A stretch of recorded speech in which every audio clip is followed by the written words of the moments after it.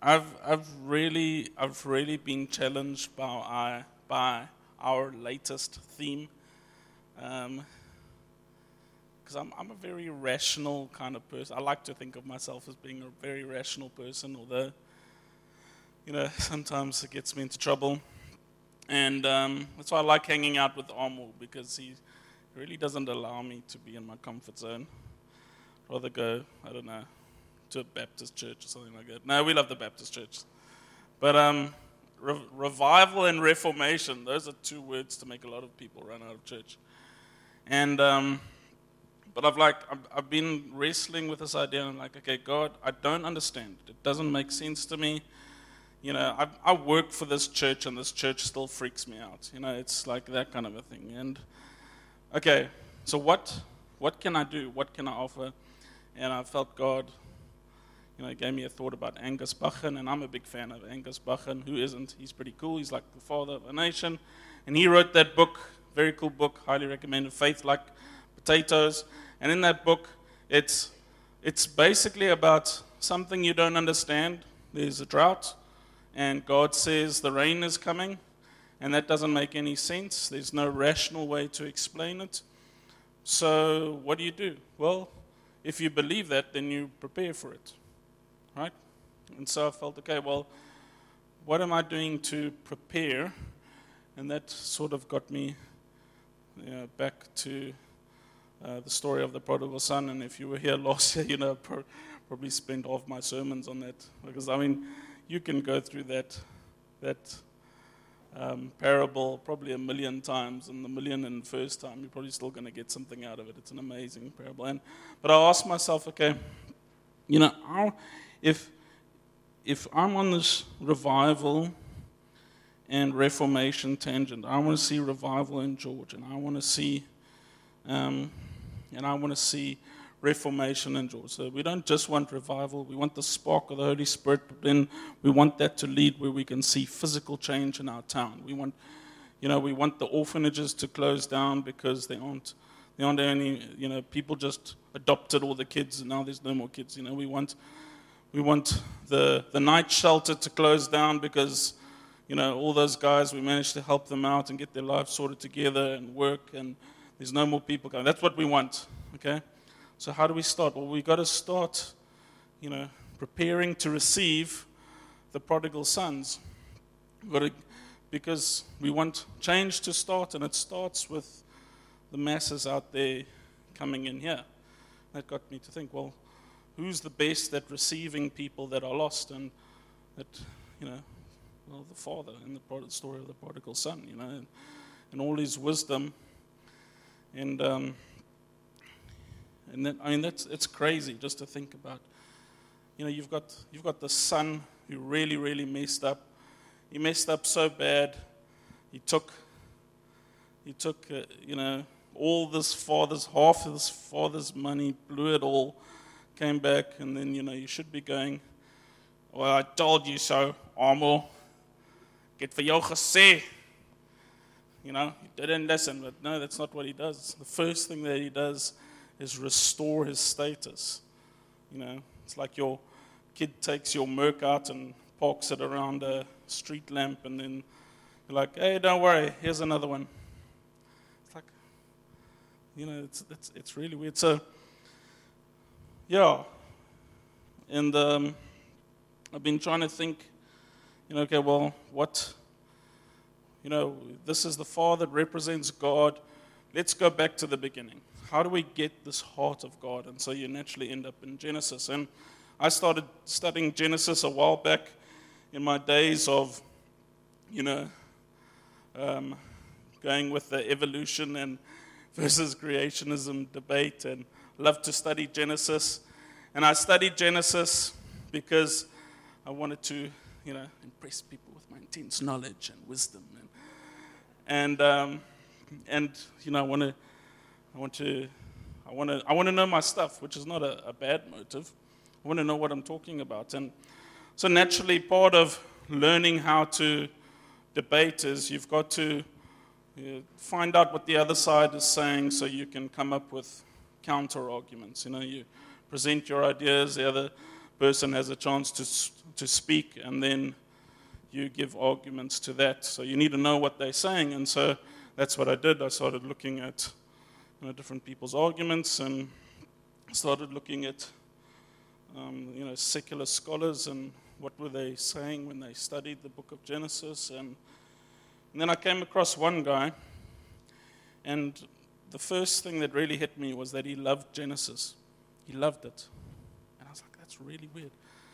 So he didn't believe that what we believe, but he said what scared him was when he started studying Genesis, what he thought was that the ideas behind the story of Genesis, he expected them to be primitive, because that's what, if you believe in the evolution and our civilization coming from then you believe that the ideas start as primitive and they evolve and become more sophisticated. But what he found was the complete opposite. He found incredibly sophisticated ideas presented in the story of Genesis, and it scared him. It really scared him. And one of the stories he refers to is the story of Cain and Abel. And he says there's this idea of sacrifice. They're already sacrificing, and that's a very sophisticated idea. The idea that if you give up something today, it will benefit and reward you in the future. That's not a trivial idea. And if most of us grasp that with your schoolwork or with your studies, hint, hint, if you learn to sacrifice today, to discipline yourself today, you would be rewarded in the future. If you want to learn how to play Beethoven's Fifth, it requires self-discipline to go and maybe saying no to hanging out with your friends and sitting in front of the piano and practice and practice and practice until you get somewhere, until you're able to play Beethoven's Fifth. And this really convicted me, because I was studying Genesis to win a debate, and I'd missed the lessons, essentially. And so I started to re-study. I said, okay, well, if this guy, who doesn't even believe in God, can find so much depth in the book of Genesis, I need to go study Genesis. I need to find out who this God person is. So I know that go read Matthew, Mark, Luke, and John, and then I'm going to find out who Jesus is. I need to do the same with Genesis. I need to go find out who is God. Who is this guy that receives the prodigal son? And so I started to read Genesis, and when you read it from a perspective of trying to learn something, man, a lot of questions come up, because it's deep. It's really something, and there's so many weird things about it. So let's read. I'm not going to read Genesis 1 verse 2, but I really challenge you, go home, stop reading it from a point of, trying to win a debate. It's useful for that, definitely, but that's a small subsection of what it's there for. It's there to learn. It's there to find out who is this all-created God that made us, and this is the story. The first story, it should be the starting point. It's Genesis. It's, the hint is in the name, so to speak, So that's what I did. Started studying Genesis. And we're going to start at Genesis 3. Go home, start reading through Genesis. Ask yourself, who is the God presented in Genesis? So I'm going to read. I don't like to read sections. I like to read whole passages because context is always important. Okay, let's go from verse 1. Now the serpent was more crafty than any other beast of the field that the Lord God had made. And he said to the woman, did God actually say you shall not eat of the tree of the garden? Then the woman said to the serpent, we may eat of the fruit of the trees in the garden, but God said, you shall not eat of the fruit of the tree that is in the midst of the garden, neither shall you touch it, lest you die. But the serpent said to the woman, you will not surely die, for God knows that when you eat of it, your eyes will be opened, and you will be like God, knowing good and evil. Okay, it's important to point out here that the snake was not lying about what would happen. They would know what was good and evil. He was lying about the character of God. Okay, so he was making Eve question the motive of God's heart, essentially. Okay, so we're trying to figure out who God is, and right in the beginning, the enemy tries to get you to question that. Okay, It's a good thing to know. So when the woman saw that the tree was good for food, and that it was a delight to the eyes, and that the tree was to be desired to make one wise, she took of its fruit and ate. And she also gave some to her husband who was with her, and he ate. Then the eyes of both were opened, and they knew that they were naked, and they sewed figs together and made themselves loincloths. And they heard the sound of the Lord God walking in the garden in the cool of the day. And the man and his wife hid themselves from the presence of the Lord God among the trees of the garden. But the Lord God called to the man and said to him, "Where are you?" And he said, "I heard the sound of you in the garden, and I was afraid because I was naked, and I hid myself." He said, "Who told you that you were naked? Have you eaten of the tree of which I commanded you not to eat?" The man said, "The woman who you gave to be with me, she gave me the fruit of the tree, and I ate." Talk about chivalry. First opportunity sells her out. Thanks for nothing, Adam. Then the Lord God said to the woman, "What is this that you have done?" The woman said, "The serpent deceived me, and I ate." The Lord God said to the serpent, "Because you have done this, cursed are you above all livestock, and above all beasts of the field. On your belly you shall go, and dust you shall eat. All the days of your life I will put enmity between you and the woman, and between your offspring and her offspring. He shall bruise your head, and you shall bruise his heel." To the woman he said, "I will surely multiply your pain and childbearing. In pain you shall bring forth children. Your desire shall be for your husband, and he shall rule over you." And to Adam he said, "Because you have listened to the voice of your wife, and have eaten of the tree of which I commanded you, you shall not eat of it. Cursed is the ground because of you. In pain you shall eat of it in all the days of your life. Thorns and thistles it shall bring forth for you, and you shall eat the plants of the field. By the sweat of your face you shall eat bread, till you return to the ground, for out of it you were taken. For you are dust, and to the dust you shall return."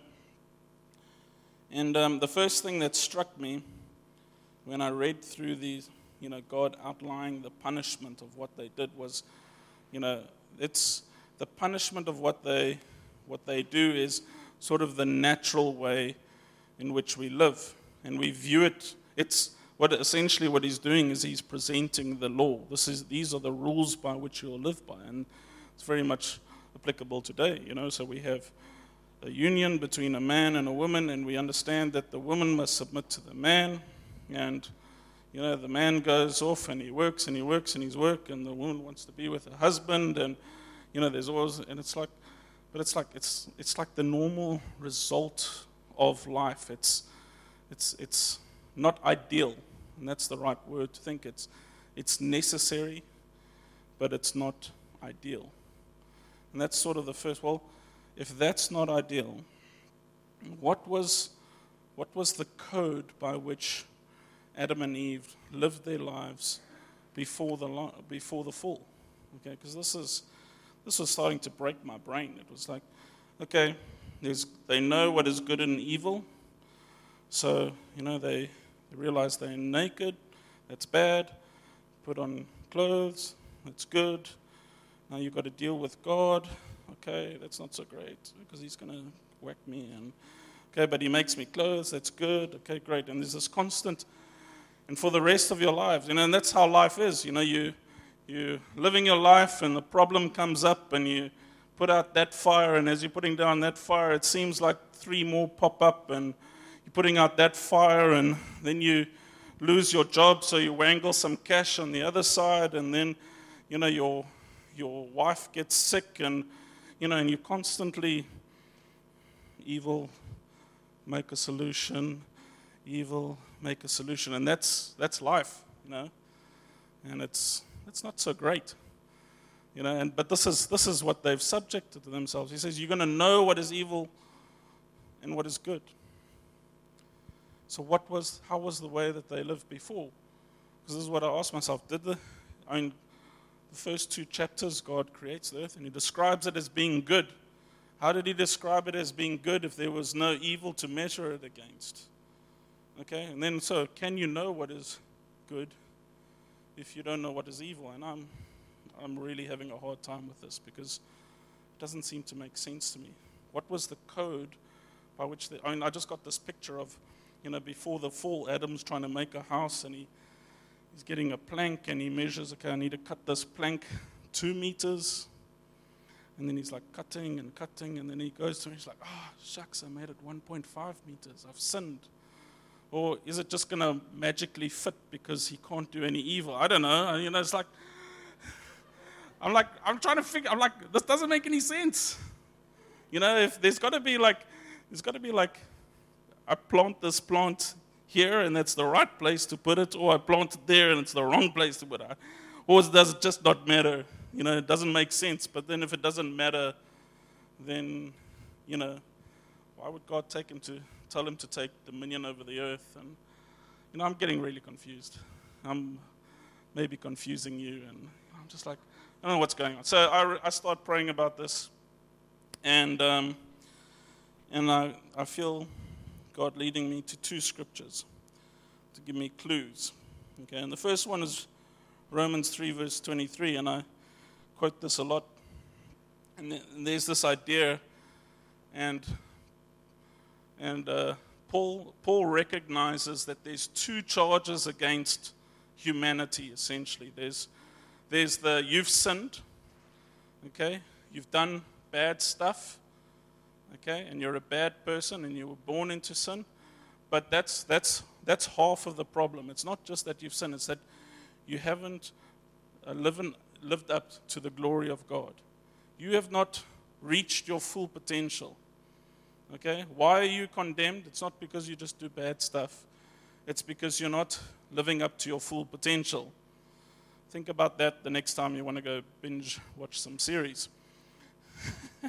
Condemnation, conviction. Oof. Lord, please save me. Okay.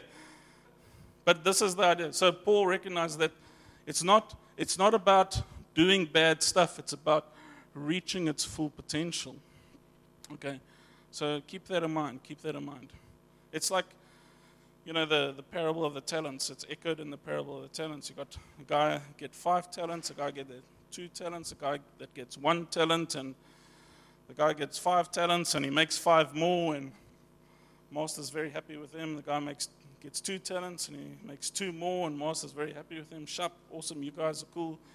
Come share in the joy of your master. And then the guy with the 1 talent, he takes the 1 talent and gives it back, like fully wrapped. It's not like he goes and blows it all, and, he gives back essentially what he's given. And it's like, and the master's angry with him. It's like, well, why? Why? It's like I get Armel to come house sit my house, and I go away for 2 weeks, and I come back, and I'm angry at him because he hasn't built a flat in the backyard, It's like, you had 1 job, It's like he gives me back my house, and it sweeps the floor and washes the dishes. It's exactly how I left it. Okay, I wouldn't have left clean dishes. No, I'm joking. So it's like, well, why is he angry? Well, he's angry at his servant because he didn't live up to his full potential. Okay, because he had the ability to multiply what he had, and he didn't do it. And that's the thing. It's like, hey, you sitting over here, you have the potential to change the world. And if nothing else, you have a moral obligation to go and help people. Amen? Okay? If you have a branded shirt, if you can read and write and do some semblance of maths, you're in the top 10% most richest and well-educated people in this country. By default, that's probably sums up everybody in this room. By default, you're a leader. You are the 10% that's going to lead the other 90%. By default, you're a leader. You have a moral obligation to pursue some semblance of potential that will change at least some people around you. Okay. So there's that. And then the second clue was in John 1, because, logically, if you're trying to figure out what is going in the first book before the fall, you go try and find some sources that mention the first part before the fall. And John 1 sort of describes that, and he says, well, in the beginning was the Word, and the Word was with God, and the Word was God. He's referring to the Word being Jesus, the Logos Word, the truth. And in verse 4, he says something very interesting. In him was the life. Was past tense. He's still talking about that time in the beginning before the fall. in him was life, past tense, and the life was the light of man. Okay? So what's he saying is, what is that light referring to? There's a picture of a light. A light illuminates, it gives direction. Your word is a light unto my path, a lamp unto my feet. Or have I mixed that one around? Yeah, okay, you get the idea. Okay, there's this idea that this light gives direction. Okay, so how did they live before they knew what was good and evil? Well, they followed directions. Okay, they obeyed, they listened, and they obeyed. This is the best way to do this. How did the snake deceive them? Don't listen to that guy. He doesn't know what he's talking about. Okay, well, if you're not going to go listen to me, then you need to go find it out on yourself, and that's going to hurt. But it's going to teach you. But that's your decision. That's what happened. How did they live their lives before the fall? There was God. They were in union with him. They watched him, and they did what he did. And if it looked like what God did, then it was awesome. And if it didn't look like what God did, well, then you made a plan and you did it again until it did look like. That was your blueprint. It's got to look like what, because, hey, he's the good guy. He knows what he's talking about. He's good. He's awesome. He loves me. He created me. He hangs out with me. Everything that I have is because of him. Isn't that cool? Okay? And then there's Jesus. Okay, and he reiterates this. And the Bible says that he knew no sin. Okay, but the funny thing about Jesus is that whether you're Christian or non-Christian, everybody agrees that he was a pretty good guy. Okay? Well, how could he be good if he didn't know evil? Well, what did he say? I don't do anything. Everything that I do, I see my Father doing. What I do, I see my Father doing. It's the same ancient code of living by obedience. Okay? I look, when I see, I obey. Okay? And through that, because he is the perfect model, if I model my life after him, I become more like him. And I reach my full potential. Okay? And that's how I'm able to change the world. That's how he changed the world. That's why we still talk about the guy 2,000 years later. He didn't have an Instagram account. He wasn't a politician. He didn't write any books. But we're still talking about him 2,000 years later. Well, why? Well, he lived according to this ancient code. I only do what I see my Father doing. Isn't that beautiful? Eh? It's really cool. Thanks, Gary. I like you. You affirm me. Okay, cool. Speaking of sacrifice, if you want to learn how to sacrifice now in order to see some cool results in the future, Aamo's going to be doing a water fast tomorrow and Tuesday, and he's asking people to join him. So if you'd like to do that, I think there's a sign up at the back after this church service. If you want to learn how to sacrifice, limit yourself, give up something, give up food, see some cool stuff, see spiritual chains breaking, I dare you, I challenge you. The gauntlet is officially thrown down.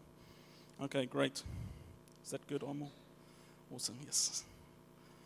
Okay. So what happens when we get saved?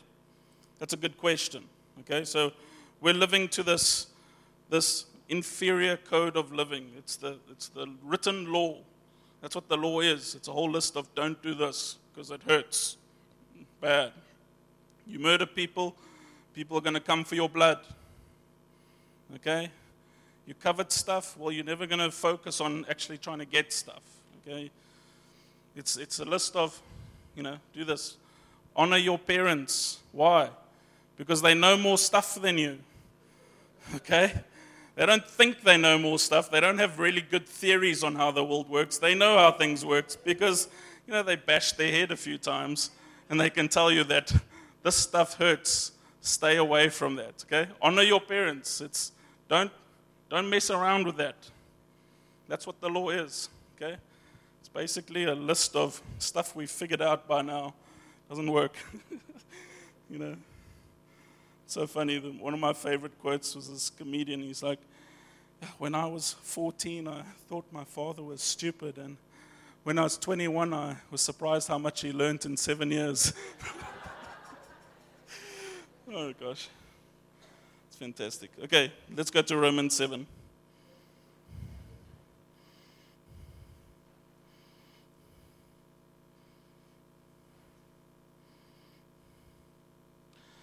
Romans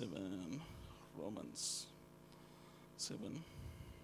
And we're going to read from 4 to 6. Okay, so what happens when you get saved? Paul sort of summarizes it. There's a whole lot of scriptures. There's a lot of scriptures on what happens when you get saved. So I'm not saying this is it. I'm just saying, let's just summarize. Okay, likewise, my brothers, you also have died to the law through the body of Christ. So you've died. When you get saved, you accept Jesus Christ, and He pays the price. All this stuff that's been, being built against you, this case, He sort of comes and He wipes out the ledger. Okay. Died through the body of Christ, so that you may belong to another, to Him who has been raised from the dead, in order that we may bear fruit for God. Okay, so what happens when you get saved? You're no longer stuck to the system of trying to plug holes so that the water doesn't leak. God's like, Jesus comes in the super glue and He covers all the water. So what can you focus on? Putting more water in. Okay, so now that everything's been leveled, okay, we're going to focus on building, because that's what you do. If you've got nothing to worry about, if everything's sorted out, well, what do? Well, you create. That's essentially the conclusion God came up to. The most powerful thing that ever was, is, and will be. What does He do in His free time? Well, He creates. He created you. Okay? You build, you move, you start making stuff, and then that's reiterated in your marriage. You got two people and they come together in their perfect union, which represents the image of God, results in the creation of a little thing that runs around and puts your phone in a glass of water. And Oliver, he's so cute. Okay. For while we were living in the flesh, our sinful passions, aroused by the law, were at work in our members to bear fruit for death. But now we are released from the law, having died to that which held us captive, so that we serve in the new way of the Spirit, not in the old way of the written code. Okay? What's the new way of living? Well, God takes care of all this stuff. So now everything, you got a blank slate. And you got a lot of Christians that still focusing, trying to sort of, you're 5 years down the line, they're still trying to figure out whether or not they're the righteousness of God. That got sorted out when you got saved. You are the righteousness of God. Okay? I can pray for you, but eventually you're going to have to take the step and believe it, at least by faith. It doesn't need to feel like it, but act like it. Because God's released you to build, and that's what you do. You focus on building the kingdom of God. What is building the kingdom of God? Romans 14, verse 17, the kingdom of God is about righteousness, peace, and joy in the Holy Spirit, And that's what you focus on, You've got righteousness, right standing with God, peace and goodwill to all men, and joys. It's an inner joy, not dependent on your circumstances. So essentially, in a very simplified layman's interpretation, you try and make right with God, you try and make right with the people around you, and you try and make right with yourself. Forgive yourself. And that's what you focus on, and that is what God has set you free from. That's what Jesus died for the cross. So you don't have to focus on trying to fix every hole. You can now focus on building the kingdom of God. And maybe you can, help somebody out next to you. And maybe, just maybe, they started figuring this stuff out, and they can get a better relationship with their parents, and maybe start helping somebody else, and they can find some semblance of peace in their lives, and It's one of the most rewarding things that I've ever experienced in my life, is to spend time with people and over a period of time see them wrapped up in so much chaos, and now they're able to manage it and deal with it and bring it under submission to the point where it no longer rules them, to the point where they can now start helping other people with that. And it's a beautiful thing to watch. It's one of the most rewarding things in life.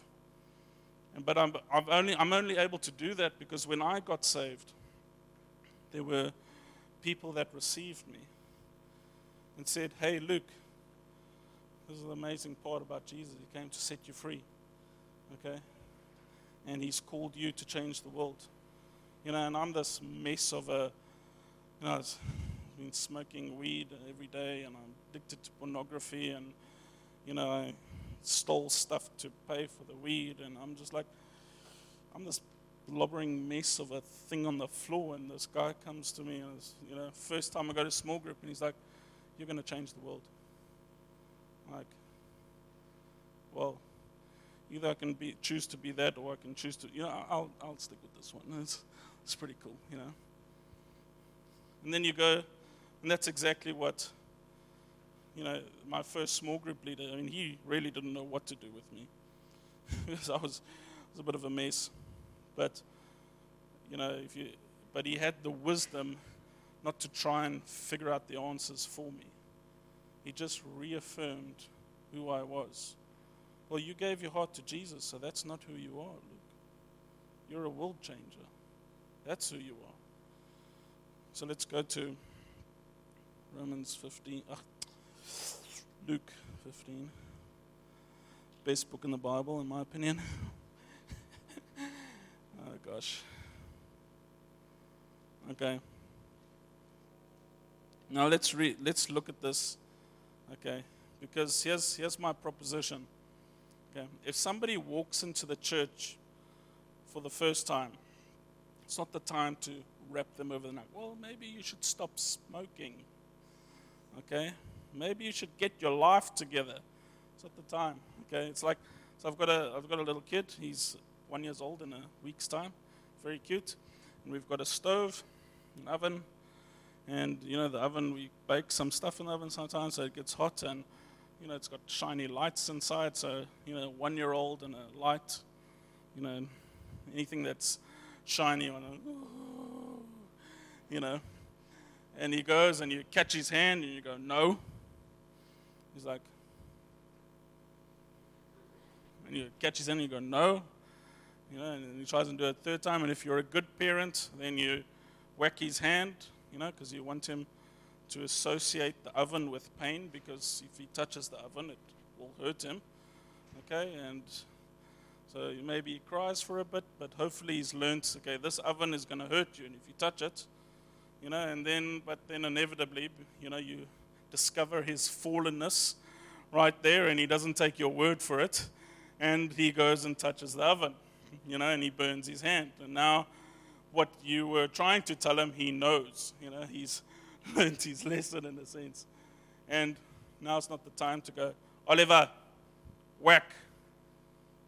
That's not when you give your kid a hiding. That's when you pick him up and you go, "I love you, and I'm proud of you, and don't worry about it. Daddy's here for you." And you reaffirm him. And that's what the Father does essentially. Okay? Because let me tell you, when people come into this church, okay, they're coming here because they've already messed up, and they know it. How do you receive prodigal sons? Well, you have to have the wisdom that if they're coming to you in the first place, they know what they've done wrong. You don't have to tell them, they know. Not they think they know. And they've come to the conclusion that maybe they don't have all the answers, which in that moment makes them wiser than half the people in this church. Okay, because you don't have all the answers. Okay? They've sort of figured out stuff isn't going right. But those guys look like they know what they're talking about. Maybe I should go to them. And they've had this moment like the prodigal son. So let's read from verse 17. But when he came to himself, okay, so when he came to his senses, He said, how many of my father's hired servants have more than enough bread, but I perish here with hunger? So he recognizes his sin and the futility of his sin. Okay? I will arise and go to my father, and I will say to him, Father, I have sinned against heaven and before you. I'm no longer worthy to be called your son. Treat me as one of your hired servants. And he arose and came to his father. But while he was still a long way off, his father saw him and felt compassion. Okay? Why did he feel compassion? Because the father was clever enough to connect the dots. He knew his son. He knew that his son was stubborn. The only reason why his son is going to come back is because he hit rock bottom. Okay? He had the wisdom to see what was going on. So it requires wisdom from you when somebody's walking in the door for the first time. Okay? They're here for a very specific reason. They're here because they know they've messed up and they're looking for answers. It's not the time to give them a whack. And he arose and came to his father. But while he was still a long way off, his father saw him and felt compassion and ran and embraced him and kissed him. And the son said to him, Father, I have sinned against heaven and before you. I'm no longer worthy to be called your son. But the father said to his servants, bring quickly the best robe and put it on him. Put a ring on his hand and shoes on his feet, and bring out the fattened calf and kill it. And let us eat and celebrate. For this my son was dead and is alive again. He was lost and is found. And they began to celebrate. What's the first thing the father does when his son comes home? He affirms who he is, who he was intended to be, the potential with what he has. He affirms his identity. This isn't the time to start going, what did you do with half my money? Waar's my geld? No. Hey, my son. Hey, my daughter. You're a world changer. Okay? You are my son. You are my daughter. Here's a robe.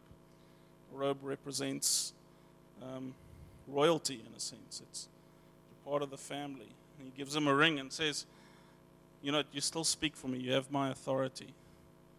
Okay? I have all authority and I give it to you. I'm sending you on commission. He has shoes. Why do you have shoes? Well, so you can get around better. Okay? Because you're going to have a lot of influence. But let me tell you something, my son. Before we do anything, before you go out and do anything and change the world, we're going to celebrate. We're going to have a party. We're not going to do it afterwards. We're going to do that before. That's how you receive prodigal sons. You've got to have the wisdom to see that when they're here for a reason. So maybe some of you are saying, oh, well then, you know, everybody gets a free pass. That's not what I'm saying, okay? When people come and try share falsehoods as being truth, then you need to be hard. And you need to come down hard and you need to come down fast, put them in their place. But when somebody's coming in here, they've established the truth, that what they're doing doesn't work, and that's true. Okay? And this is the thing that Jesus had a problem with the Pharisees. He says, I don't have a problem that you're blind.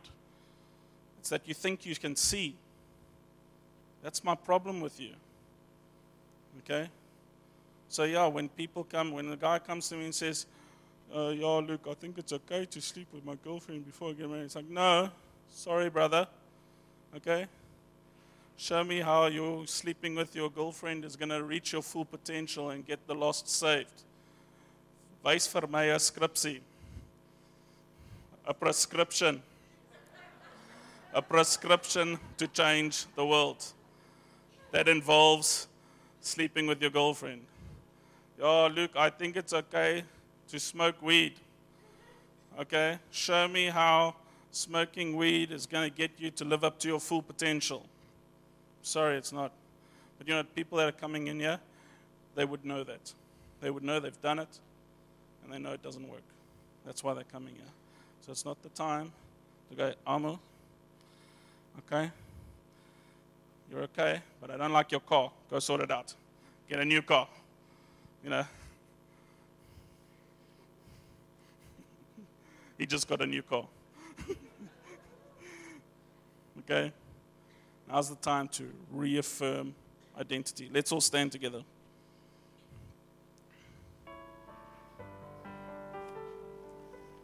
So I'm going to get it tomorrow morning about the scripture thing. I just know it. Dear Lord, please save me. Okay. From now on, therefore, we regard no one according to the flesh. Even though we once regarded Christ according to the flesh, we regard him thus no longer. Therefore, if anyone is in Christ, he is a new creation. The old has passed away. Behold, the new has come. All this is from God, who through Christ reconciled us to himself and gave us the ministry of reconciliation. That is, in Christ, God was reconciling the world to himself, not counting their trespasses against them, and entrusting to us the message of reconciliation. Therefore, we are ambassadors for Christ, God making his appeal through us. We implore you on behalf of Christ, be reconciled to God. For our sake, he made him to be sin who knew no sin, so that in him we might become the righteousness of God. And Paul wrote this in 2 Corinthians 5 from verse 16, and he's talking about the ministry of reconciliation, and it's a ministry that he reiterates God gave us. He gave us the ministry of reconciliation to bring people to God. And when you're with God, you're not under this inferior way, this inferior code of trying to fix everything wrong in your life. Under the law, you're under this, the first intended law of follow me. You don't know how to live? Follow me. And Christ comes and reiterates this. He says, a new commandment I give you. Love others as I've loved you. This is the superior way of living. And that's how you regard other people. When they come into the church, hey, brother, I know you're struggling with all these different things, but here's Christ. And he's the greatest example that he is. Follow me as I follow him. Okay? And you've got to do that honestly. It sometimes means you've got to whack people and say, no, it's not. He's going that way. He's not going there. He's not going in the bedroom to go sleep with your girlfriend. He's going that way to purity. Amen. Okay. But here's the beautiful part. It's like you can really still mess up. We had one of our students back in the day, and she slept with a boyfriend. Some of you might know her name's Flora. She shared her testimony in church before, so I'm not speaking behind her back. And she slept with her boyfriend, and she got pregnant. And the first thing that she does is she comes to Monica and I. She shares. Well, Monica first tells me beforehand, which was a good thing because I threw a tantrum and threw a bottle against the wall and wasn't very happy. But you kind of collect yourself. And the first thing I did was I phoned my parents. Because here's the crazy part. My parents got married because they got pregnant with my brother. And they happened to have an amazing church community that was like, okay, you made a doo-doo, you pick it up. Okay, you messed up, repent, amen. But you know what? We're going to be with you and sort this out together. Okay, because when you repent and you ask forgiveness, well, then that's gone. And we don't live according to that. So now we can live in accordance with, here's a baby, the ultimate expression of potential, if ever there was one that we know. And we're going to celebrate this life. And I wouldn't have the wisdom to do that if my parents didn't go through it. And that's the beautiful part about redemption. And I can go talk to them, hey, how did you guys get through that? And they shared this with me. And now I have the wisdom to share this with another girl. And she got married since, and they just had their second kid, and they're very happily married. And there's this idea that, well, you get your life sorted out together. And I'm not going to remove the challenge from you. But this is my promise. You're not going to do it alone. Wow. You messed up, but we're going to sort it out together. Isn't that beautiful? Hey, isn't it? That's the power of redemption. And one day they're going to grow up. They're probably going to meet another couple who hit their head on the wall. And they go, hey, I want to tell you a story. I want to tell you this testimony. Okay? We messed up. We did the same thing. But you know what? God turned it around. Okay? And these are our children. And that's what you want. Now we're building. Now we're changing people's lives. Now they get their stuff together and they order their lives around them and they start, making a house, metaphorically speaking. And they're bringing up their children in the way of the Lord, and their children end up changing the world, And Amo can testify to that. He's a direct descendant from Andrew Murray, a guy who brought revival and reformation into this country. And a couple of generations down the line, we've got an amazing family that is impacting South Africa. All his father and uncles are in ministry, and Amo's in ministry, and his brothers and his siblings love the church and are in ministry. Why? Because of one man's obedience. Isn't that something? And each of you have that potential. Each of you have the potential to bring about change in your family so that the generations after you to come. Okay, imagine if we had a couple, like just 100 Andrew Murrays today. What would this country look like in 5 generations' time? Okay, but let's pray. Talking too much. Get excited. It is exciting because the potential and the possibilities are endless.